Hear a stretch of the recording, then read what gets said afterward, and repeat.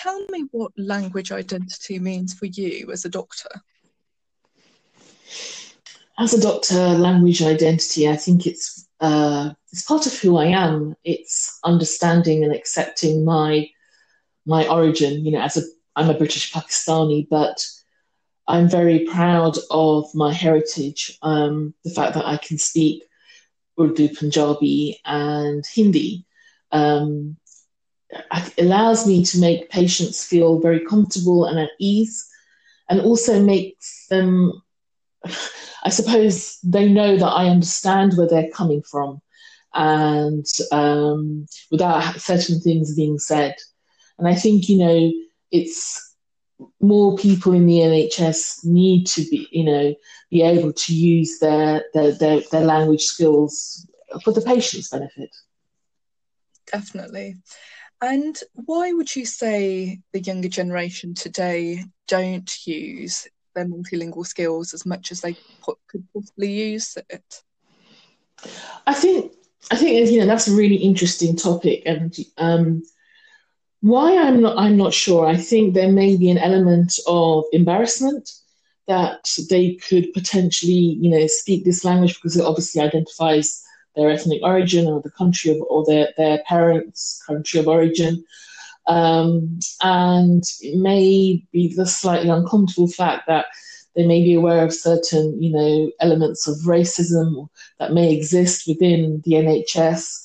Gladly, it's not very, it's hugely prevalent because it's a multicultural organisation. But maybe that's the reason. Yeah, and out of personal experience, have you ever come across any sort of racism within the NHS? Yes. Sadly, I qualified in 1992. Sorry, 93. It's going back a while. And you would get the jokes about the sort of like the racial profiling of the Asian shopkeeper or the Asian delivery, the taxi driver, and sort of they would make judgments before even assessing the patient, or a woman wearing a hijab would be profiled before as someone who may not be very, not be educated, or not, maybe in an oppressed marriage, which was absolutely nonsense. So yeah, and I'm sad to say that it still continues. Yeah, it's an unfortunate fact, which hopefully with time we can conquer a bit more.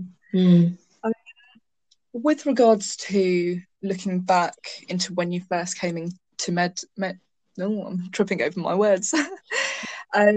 When you first joined medicine, can you describe your journey as to why you chose to become a doctor?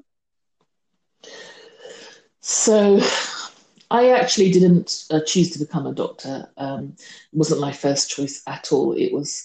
I was given the choice by my parents.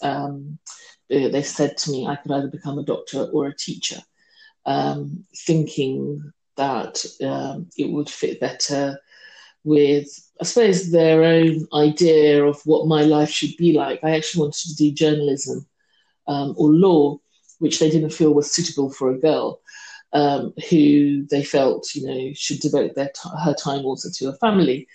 So my interest in human biology, I suppose, spurred me on, and the fact that I just don't have patience with a class of 30 children.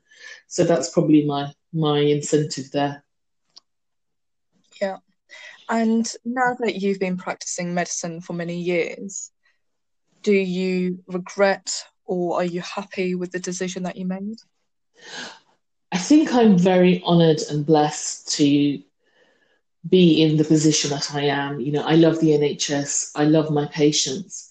But if I'm truly honest, if I had to do it again, I wouldn't do medicine. If I was allowed the choice, I would still do what I wanted to do, which was journalism or law. And I'm sad to say, to see things really haven't progressed in that regards with allowing children to do what they want, really. Definitely. Well, thank you very much for your time.